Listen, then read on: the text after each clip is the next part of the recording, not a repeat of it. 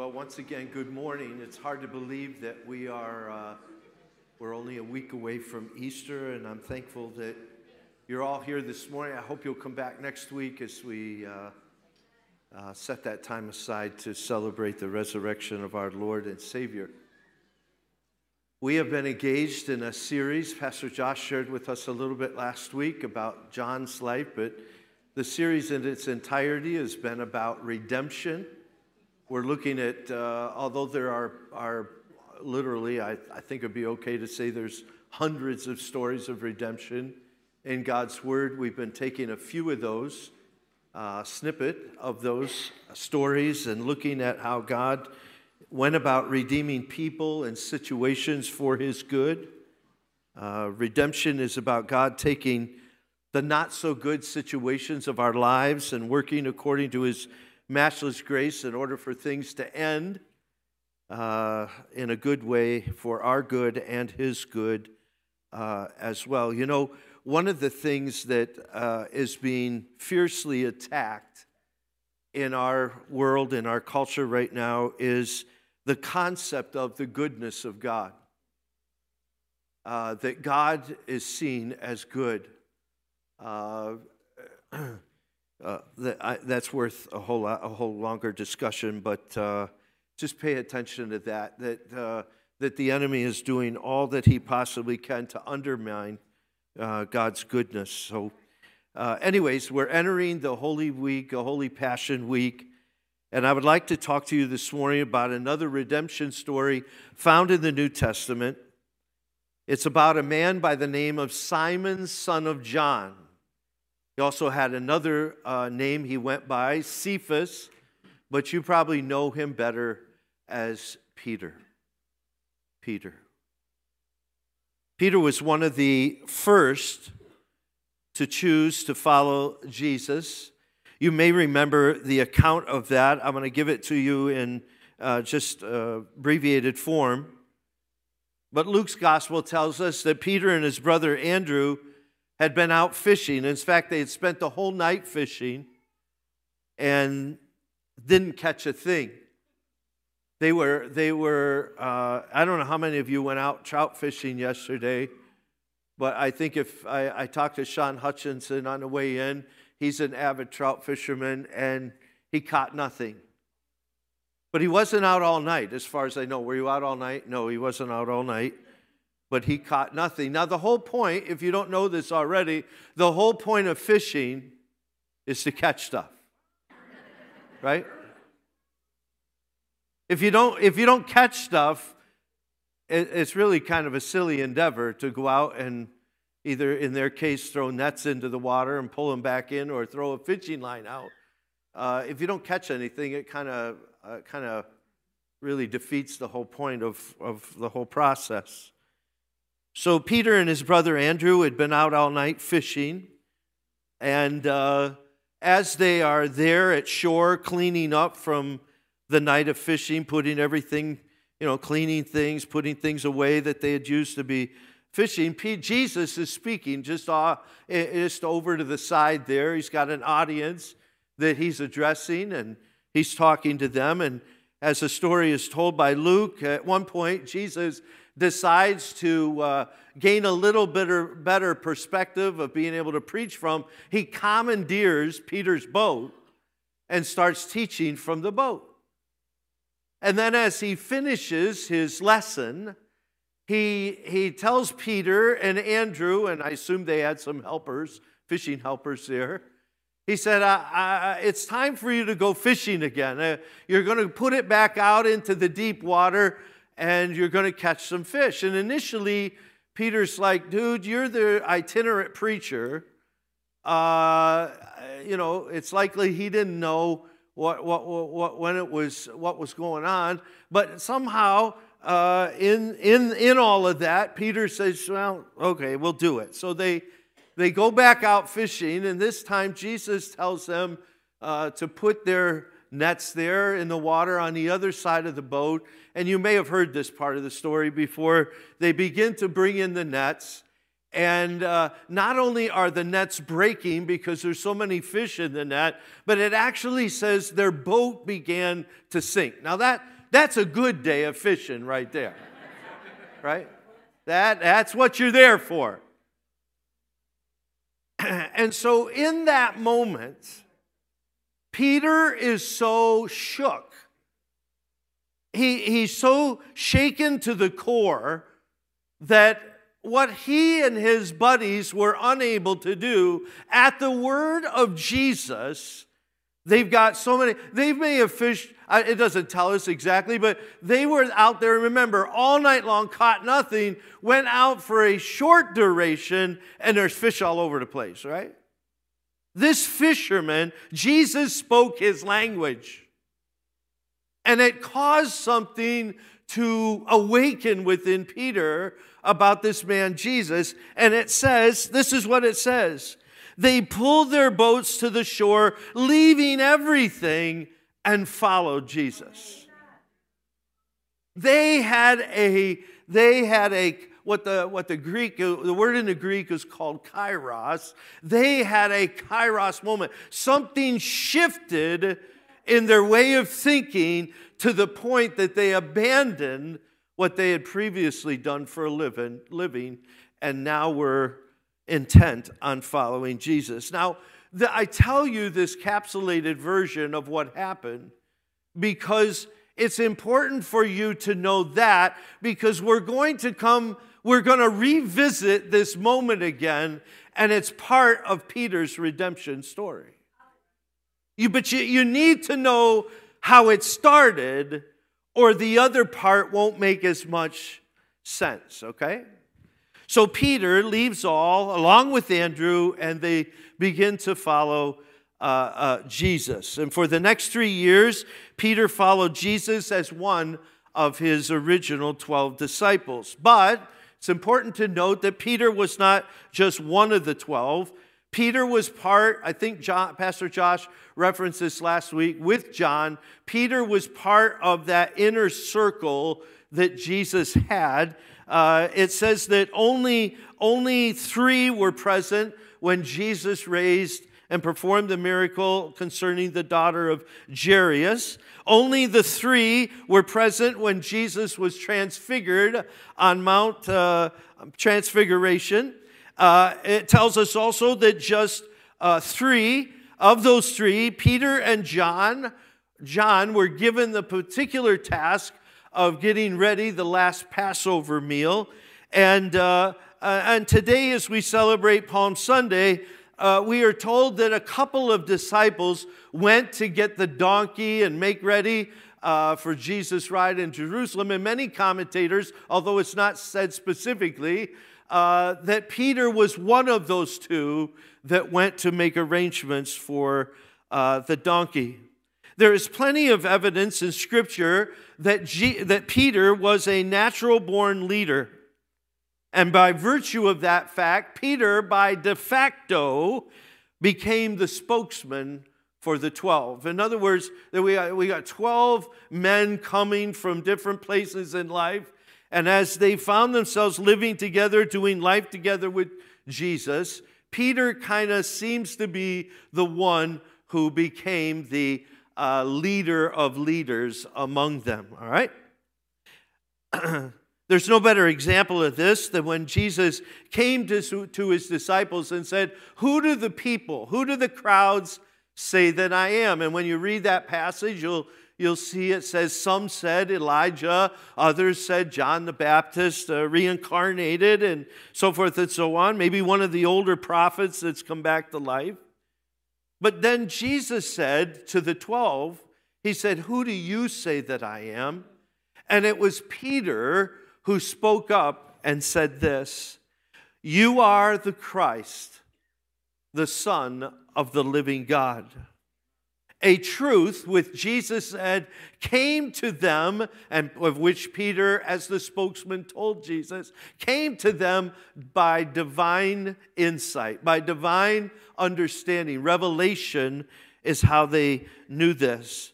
But then he calls out Peter specifically and tells Peter, you are going to become a foundational stone in the building of my church. You, Peter, are going to be instrumental in laying the foundation for what I'm about to do moving forward. All of this, as you read it and understand it, leaves little doubt that Peter was seen as a leader among the other leaders. But I have to tell you this morning, there was another side to Peter. And I want to tell you that Jesus was fully aware of that. I don't know how many of you know this morning, but there's nothing you can hide from Jesus.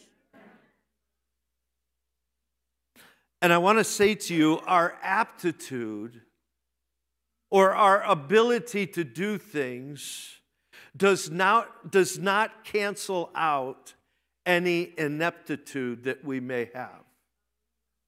I think we think that sometimes. It's like, well, I can do this. I'm able to do that. This is how people see me. This is how I'd like to see myself. But then we all know that we're not the bee's knees, right? There's some flaws about us, each of us. There were times when Peter showed himself to be impetuous to the point of rashness. Impetuous meaning he was the kind of guy that acted or went about doing something without any thought or care as to the outcome of that. Some examples of that would be, you may remember Peter is famous for walking on water. Remember? He said, Jesus, let me come out there and walk with you on the water, right? Like he wants to do it, right? But then as soon as he steps out onto the water, he starts to sink, right? Now, to be fair, most of us think through things too much, right? That it paralyzes us from even taking steps of faith. But Peter was the kind of person that's like, yeah, I'm doing it. And then he'd get himself into a bit of a pickle, right? Peter was the one on Mount Transfigurations when Moses and Elijah showed up. He's like, Lord, you want me to put up some tents here so that they have some shelter, right? And in that moment, it says, a voice thundered from heaven, and Peter ended up on the ground. I kind of remember when the three, the scarecrow, the Tin Man, and the what was the other guy? And the lion walked in before Oz, and and then Oz thundered, and all of a sudden they're quaking on the ground. That was kind of Peter's reaction in this moment. It was Peter who, when Jesus was starting to discuss his imminent death and leaving them, that said to Jesus, that'll never happen to you. And you may remember Jesus' rebuke was, in my mind, a little harsh. He referred to Peter as Satan. It's kind of like that thing, sometimes we speak before we measure our words. And then finally, even this week, as we walk through all the things that took place this week, Peter was the one who drew his sword and whacked off one of the ears, remember? Only to have Jesus say, put your sword away. The gospel portrays Peter as a man of extremes. At times, he was the best disciple there could have been. And at other times, the worst of the 12. A man of faith and boldness, and yet at the same time, a man of weakness. That's why I think many readers, when you study the life of Peter, we can identify with him. We can relate with him because I think we are, in many ways, much like him.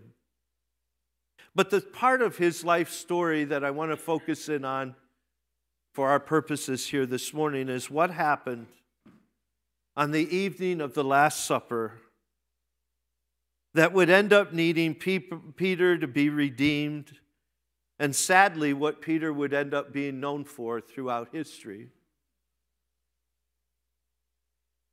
As mentioned a moment ago, Peter and John were commissioned by Jesus to make the necessary arrangements and preparations for the last Passover meal that they would celebrate together.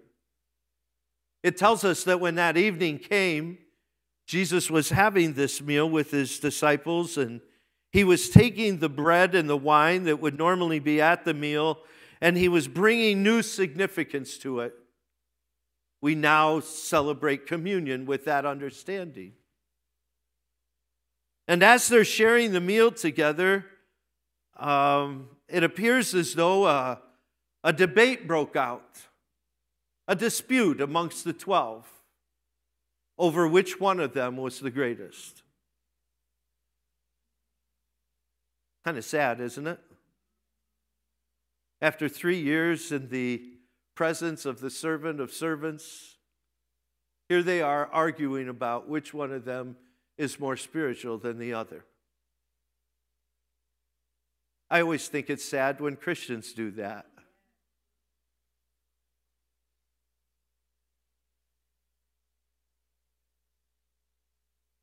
Jesus' response to that debate was to remind them in a short sermon about servanthood once again. And after Jesus teaches them about that, he goes to Peter personally and says, "Simon, Simon, Satan has asked to sift you as wheat." To sift as wheat is a metaphor that you could also say it this way: Satan has asked to shake you apart. Satan has asked to break you down as a person. In the Old Testament, God used this metaphor or this image in one of his prophetic books named Amos concerning what he was going to do to Israel, to break them apart, to break them down. In biblical times, they would take wheat or grain and they would run it through a sifter, a sieve, a strainer of sorts. And as that tool was shaken violently, the dirt and impurities that had clung to the wheat or grain would be loosened from them so that there was just left the usable grain.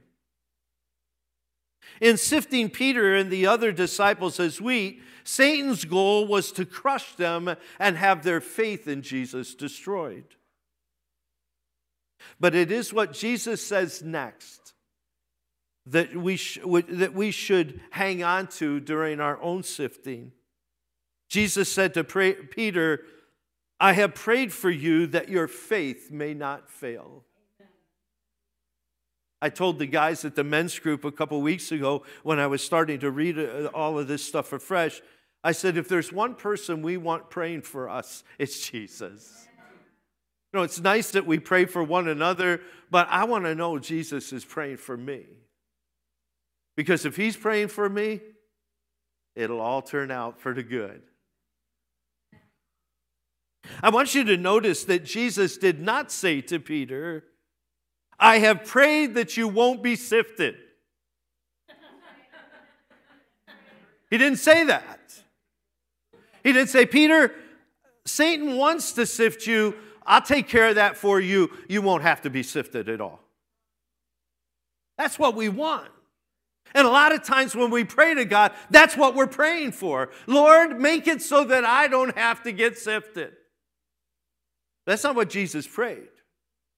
He said, I'll pray that as you are sifted, your faith won't fail.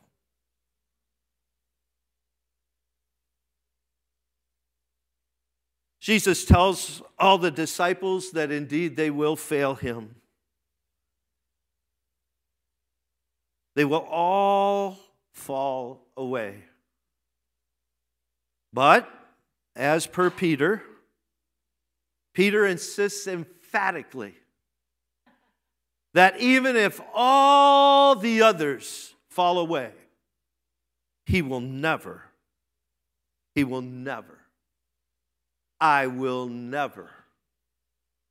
fall away. He insists that he alone is willing to die and be imprisoned for him. To which Jesus says to Peter, listen, Pete, before the rooster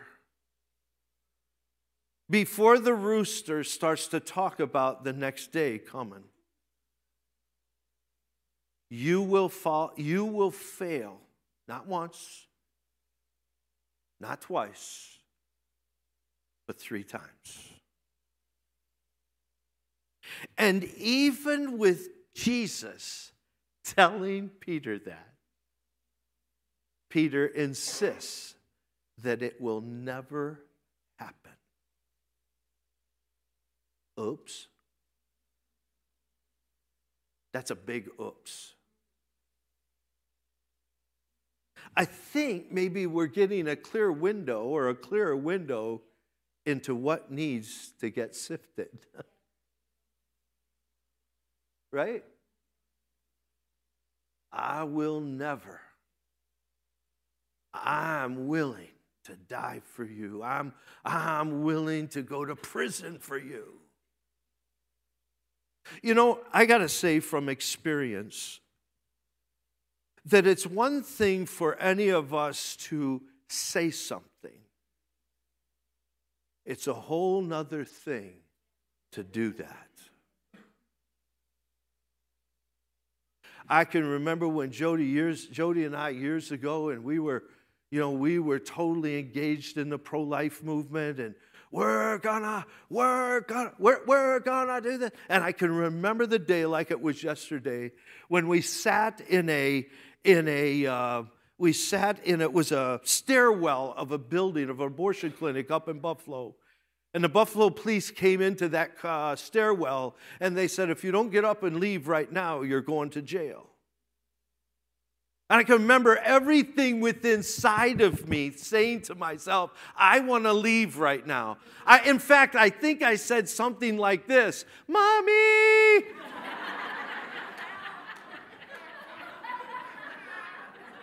You know, at the rally the night before, we were all like, yes, we'll go to jail, we'll go, right? But then the moment arrives. That's a different deal. That's a whole different deal. I don't think Peter had thought this through.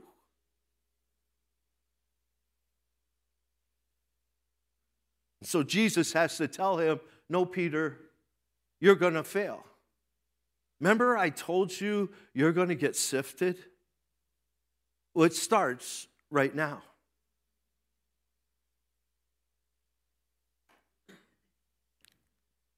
We know the story, right?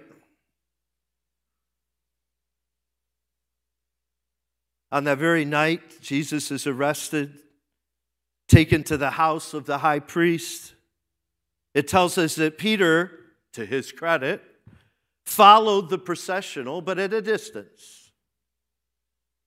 And as the processional went all the way to the high priest's house, Peter, it tells us, stationed himself outside at the courtyard area, warming himself by a fire. As he is there, people began to notice him. That always happens.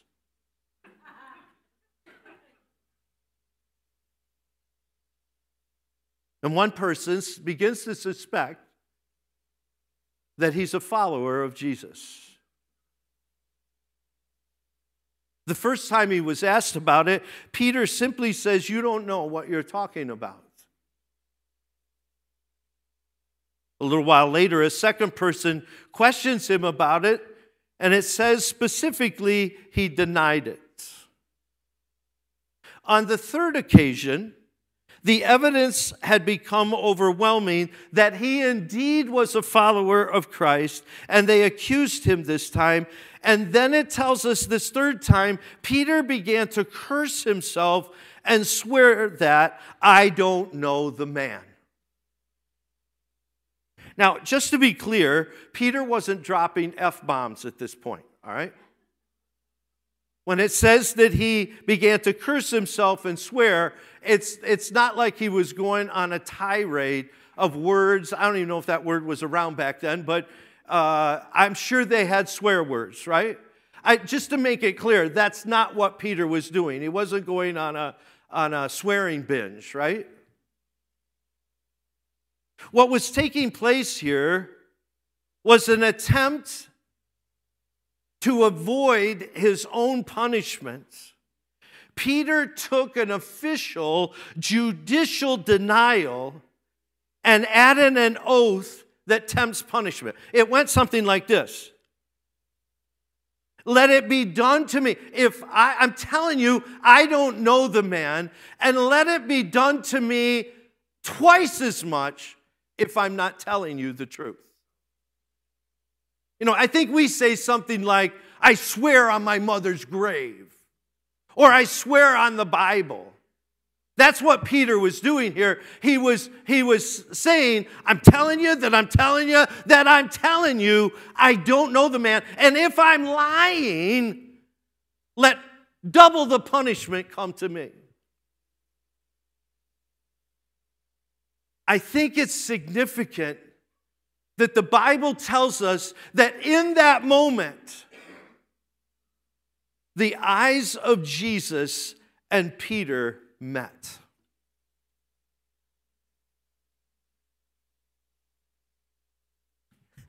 Let me tell you what was happening here. Peter, in his panic, dares God to punish him because he's swearing before God.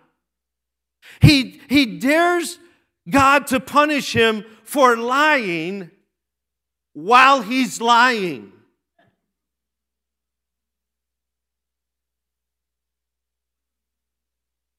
In that moment, when Peter's eyes and Jesus' eyes meet, Peter had been caught lying about his relationship with God to God. Let that settle in for just a moment.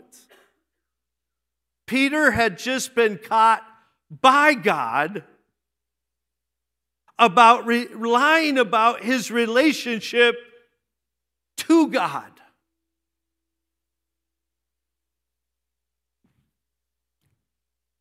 This is the bottom of Peter's redemption arc. Remember, I told you week 1 how a redemption story goes?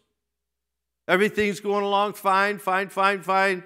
Then the bottom falls out, and then the process of redemption begins to turn, right? This is Peter's bottom. This is the moment that their eyes locked. Have you ever been caught in a lie? The rest of you are lying right now. The rest of you are lying right now. Did you ever notice that when you've been caught lying and you make eye contact, there's something going on there? Do you know what I'm talking about? It's like, well, no, not me. No, I didn't do it. There's something about this, about being able to look somebody in the eye, or the inability to look somebody in the eye when you're lying. I think Jesus said that the eyes are a window into a man's soul. I think there's the conscience and stuff is all wired to that, and somehow we have a hard time having normal eye contact while we're in the process of trying to lie.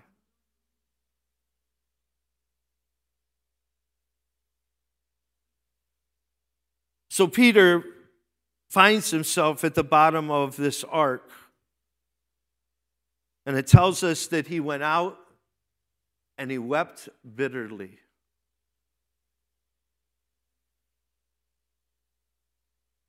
Jesus, I think, beyond just the disappointment that I'm sure was in that glance between he and Jesus, I think what happened here is Peter, maybe for the first time, swallowed the bitter pill about himself. I think he's maybe for the first time saw who he really, really was.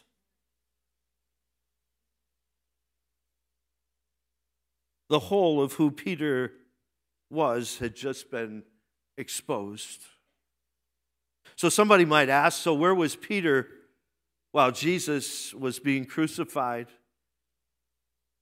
Well, we don't know for sure, but we are given some indication.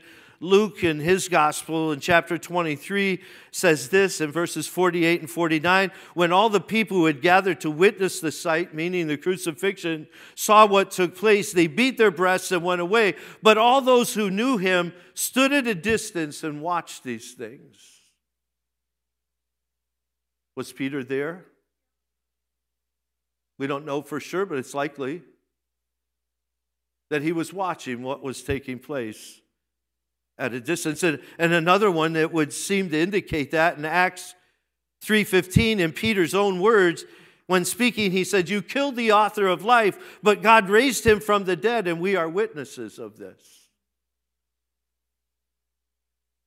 So it's likely that Peter was somewhere in the distance.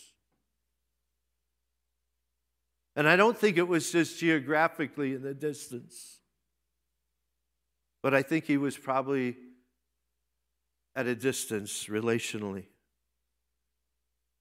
Peter's faith had not completely failed, but it was definitely on life support. But as we've been saying week after week after week, our God is a God of redemption. His redemptive work in Peter's heart started just after the resurrection. Mark's gospel alone tells us that when the women went to the tomb to care for Jesus' body, the angels were there and greeted them with the good news of Christ's resurrection. But they had some direction for those ladies. They had some things for them to do. And in Mark's Gospel, chapter 16, verse 7, it says, "But go and tell his disciples and Peter, he is going ahead of you into Galilee, and there you will see him, just as he told you." Go tell his disciples and Peter. Make sure you tell Peter. And when you read the other accounts, you indeed find out that that's just what the women did. They went and they told the disciples and Peter what they had heard. Now, for a moment, can you imagine Peter in his sense of failure, in his sense of having been caught, lying to God about God, his sense of weeping bitterly? Can you imagine when these ladies said, "Hey, we got some good news to tell you guys. We just went to Jesus' tomb. He wasn't there, and we met these angels, and these angels told us to come and tell you that Jesus has risen. Oh, by the way, Peter, they specifically said to tell you." Can you imagine what Peter's thinking in that moment? He's saying, wait a minute. Are you sure they said to tell me? Are you sure? Did they mention my name? Yes, Peter. They specifically mentioned your name. Can you picture? Can you see the wheels turning in him? Yeah. He's like, wait a minute. Maybe there's still some hope here. They mentioned my name. Is it any wonder that the Bible tells us that after they said that, Peter outran everybody else to try to get to the tomb? They mentioned my name. They said to tell me. At that point, Peter had to be wondering whether he was still on the team or not, right? Yeah. And they're saying, hey, Peter, we don't know why, but they said to make sure we tell you. He's thinking, wait a minute. Maybe I'm still on the team. Maybe Jesus didn't see that. No, he had to have. Our eyes met. I know they saw it. He saw it. He heard it. We know shortly after this moment occurred that Jesus revealed himself to his disciples. We know that Peter was a part of the mix because it tells us in Luke's gospel in chapter 24, verse 34, it is true, the Lord has risen and has appeared to Simon. So one of the first people that Jesus showed up to reveal himself was Peter. Peter. But I got to believe that even though I'm sure Peter was thrilled that Jesus was alive again, that this story didn't end with him forsaking Jesus, dying, end of story, right? I mean, I'm very certain that Peter was thrilled that Jesus was alive again, but I still believe there was an elephant in the room. It's like, great, well, good, I'm glad you're alive again. But our eyes met. Something happened there. And we're going to have to deal with that.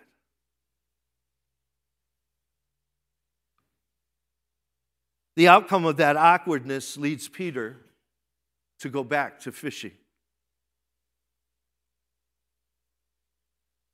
I think we're all familiar with that. When we feel like we failed, I think it's tempting for us to go back to what's familiar to us.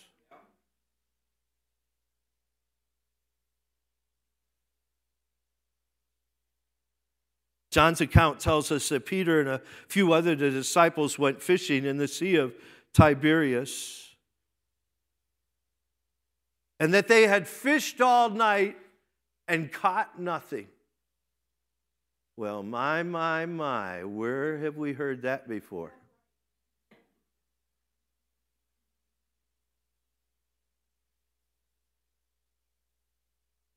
It tells us that Jesus from the shore hollers out to them, and he says, throw your nets on the other side of the boats, and you'll catch some. They do as was instructed by them at this point from someone on the shore. They don't know for sure who it is.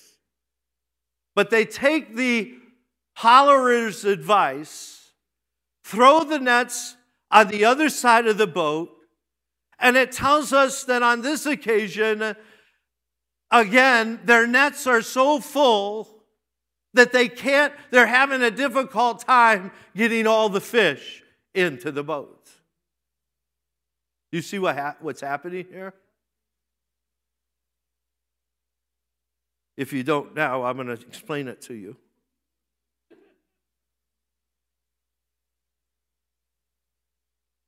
When Peter comes to the awareness of what's actually happening and who it is standing on the shore calling out orders, it tells us he jumps into the water and it's about 100 yards out. He can't get to the shore fast enough, right?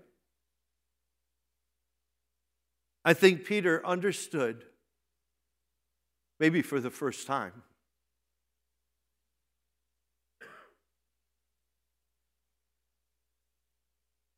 that this happened, wait a minute, let me think this through. This happened when Jesus first met me. This whole fishing thing. This happened the first time, and I remember when that happened the first time, I said, Jesus, I'm a sinful man, get away from me. Instead of him leaving me or pushing me away, he actually invited me to join his team. And here I am again. It's as in many ways, though we're back at the beginning, doing a start over moment. And instead of telling me he doesn't want to know me, he doesn't deny knowing me. He told them to say, make sure you tell Peter. And now, he's inviting me once again to be on his team.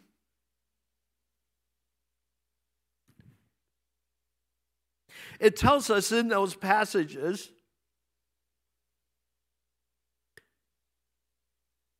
that Jesus had actually showed up ahead of this moment and made a breakfast for them. And it tells us specifically that the ingredients of that breakfast were some fish and some bread. As they're coming in from being out fishing, Jesus then directs them to bring some of the fish to him. Now remember, he's already made breakfast with fish and bread. Where he got the fish, I don't know. Remember, by virtue of his advice, he seems like he's a pretty good fisherman, right?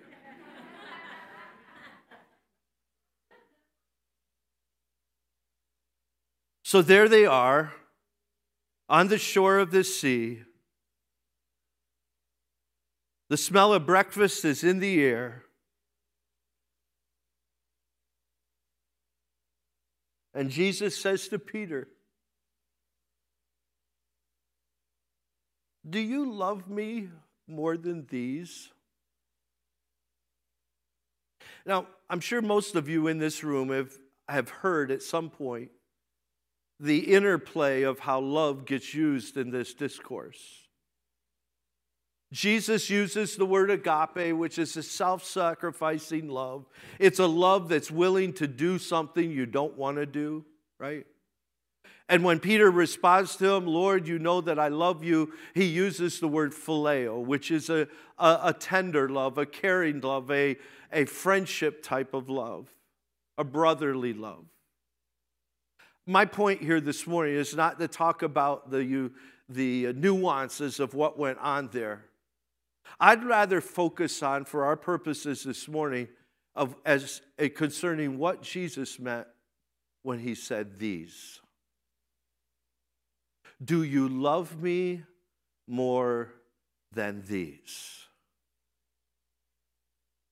Now, some people translate or interpret that to mean he was talking about the other disciples. I don't think that's the case, personally, because if Jesus was, remember what Peter's problem was? Who's the greatest? It wasn't just his problem. I think it was all their problem. Jesus is not going to set up a scenario where they're getting back into competition with who loves more, right? Which disciple loves me more? He's sifting that out of him. I think that when Jesus said, bring some of those fish that you've caught, I don't think it was so he could fix them and they could eat them. I think he wanted to use them as an object lesson. And when Jesus said, Peter, do you love me more than these? He was pointing to the fish. What did the fish represent? His life apart from Jesus. Do you love your old life?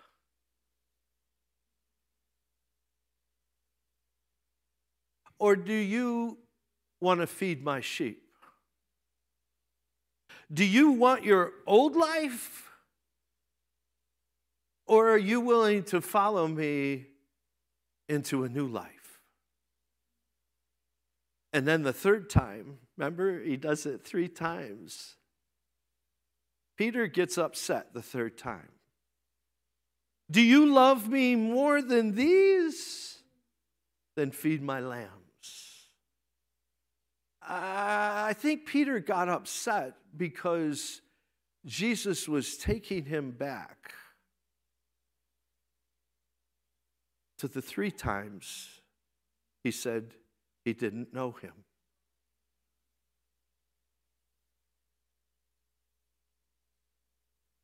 You know, when you get a sliver, before you can get well from that sliver, we've got to inflict a little more pain. You know, when our kids, or even myself, when my kids would come to me with a sliver and they're like, it hurts, it hurts, it hurts. Okay, let me get the needle and tweezers. It's going to hurt a little more. No, don't do it. No, I can't. Don't, please. Oh, that's me, not my kids. I'm like, oh. Right?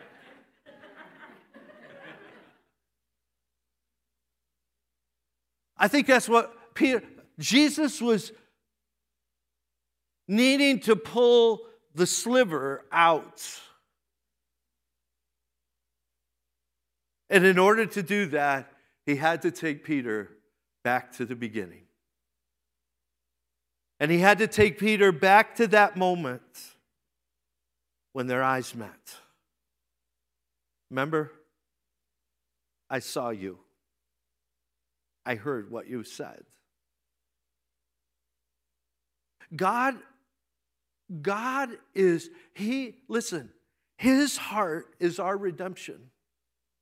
His heart is to bring all the healing to us we possibly need.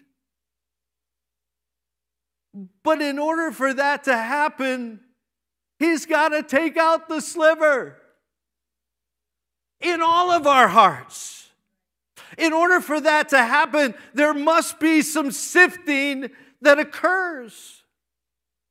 No sifting, no redemption, no healing. Listen, in order for the circuit of redemption to close and there to be legitimate redemption, let's just think of it in terms of our initial salvation. We have to admit that I'm a sinner. That's painful. That's humbling.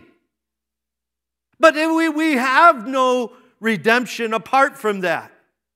I can't just say, well, I'm glad Jesus died for me. Okay, I guess I believe that. I'm all in. No! I have to say, I need saved. That's the problem. Much of Christianity has become so shallow because nobody wants to admit. And again, part of what we're dealing with in our culture is you can't even say there's such a thing as sin anymore. You can't say that. You're not allowed to say that because if we say that, it'll make somebody feel bad. Listen, if you don't feel bad, if you don't deal with the sliver, you ain't getting no redemption. So Peter, Jesus looking to redeem Peter's situation, says, listen, Peter, I know everything. Nothing has been hidden from me. And we got to go back to the beginning. We got to start over. We got to take care of what we got. And so they have a little talk. They have this talk.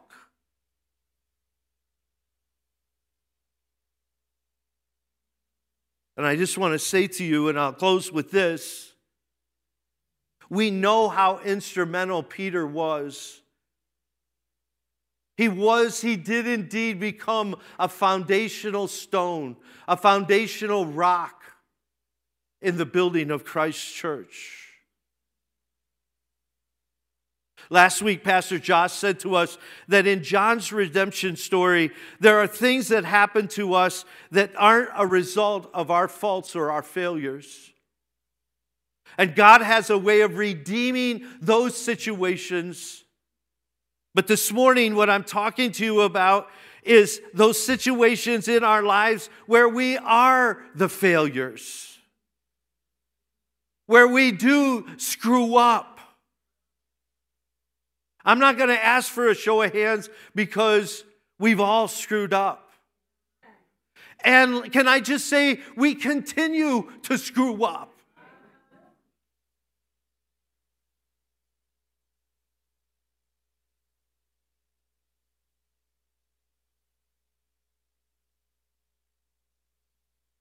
But I have good news for you. God goes out of his way. Jesus didn't have to show up on that shore where they were fishing.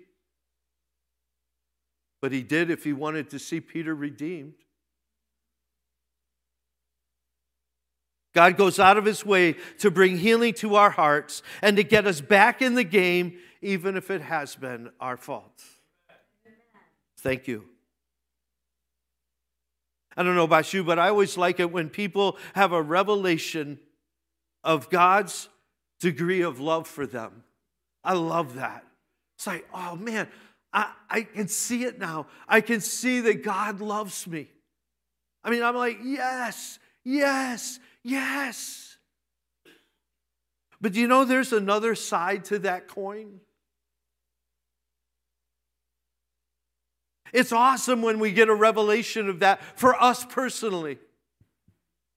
But the other side of that coin is, that's great. I'm glad that you understand how much God loves you now. Now, the issue becomes, the other side of the coin is, how are you going to live your life in such a way that demonstrates your love for God?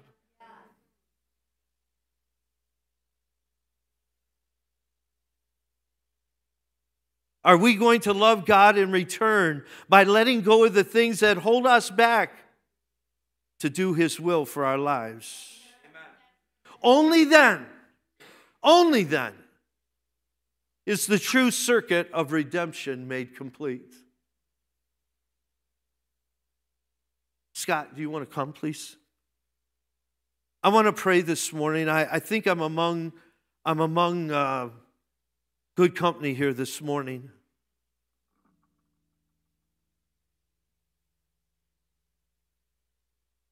Maybe you're not here this morning and you've been confronted by the same type of situation that Peter was, by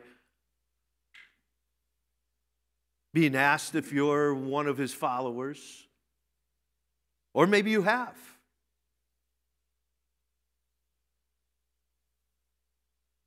But I'm quite confident here this morning that all of us have had moments when we just didn't follow through for Jesus. Our lives just did not reflect his work in our lives.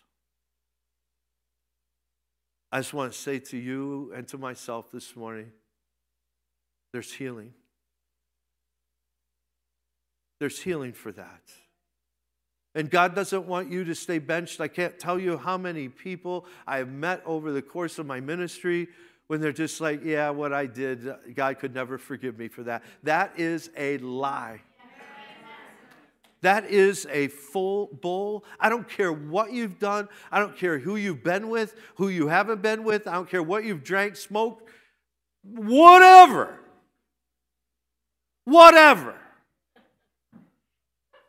There is forgiveness. There is healing. There is redemption in Jesus Christ. He has come to find you. He is right now coming to find you and to fix that so you can get on with the good stuff that he has for you in life. I would like you to stand with me this morning. I'm asking you all to stand because we're all in the same boat here this morning.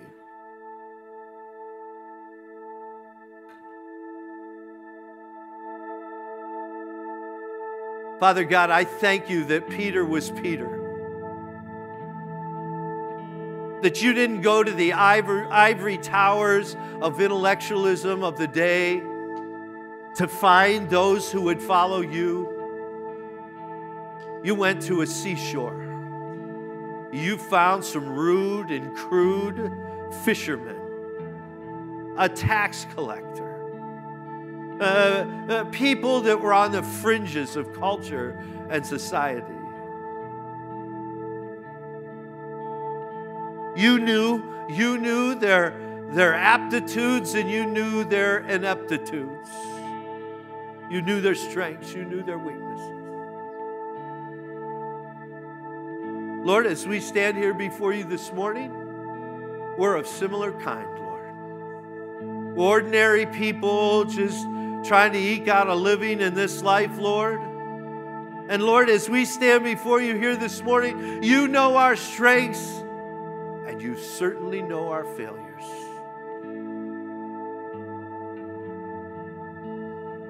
Lord, for all of us that are here today that wrestle and struggle with our moments in life when we didn't shine, Lord. When we know in our heart, in our conscience, maybe our physical eye didn't meet your eye, but we know in our hearts our eyes met. And we fell short of honoring and glorifying you. Lord, for anyone that's here this morning that has used that occasion to see themselves benched for life, off the team, no longer regarded as someone worthy to be a part of the team, Lord, I'm praying in Jesus' name. And right now, Lord, right in this very moment, that you would have a heart-to-heart with them. That your Holy Spirit would be at work in their souls right now, just welcoming them back. As they simply admit and are honest with you about our failures, Lord. Yes, Lord, I know you want me to love you with the selfless love, but all I can tell you right now is I really like you a lot. That's who we are. If we're honest with ourselves, that's who we are. And you say you don't coax us and coax us and coax us and coax us until we somehow say those words and don't mean it. You simply said, all right, if you like me a lot, then get on with what I've called you to do. Just do it. Just get out there, start doing it. Thank you for your redemption. Thank you that we don't have to be perfect. That you're willing to take these broken vessels, Lord, and use them, pouring something out that's of your making, Lord. Lord, as we go through the siftings of life, I'm praying that each of us will see them for what they are. And that if the enemy tries to take us out, Lord, we would be reminded, you are praying for us.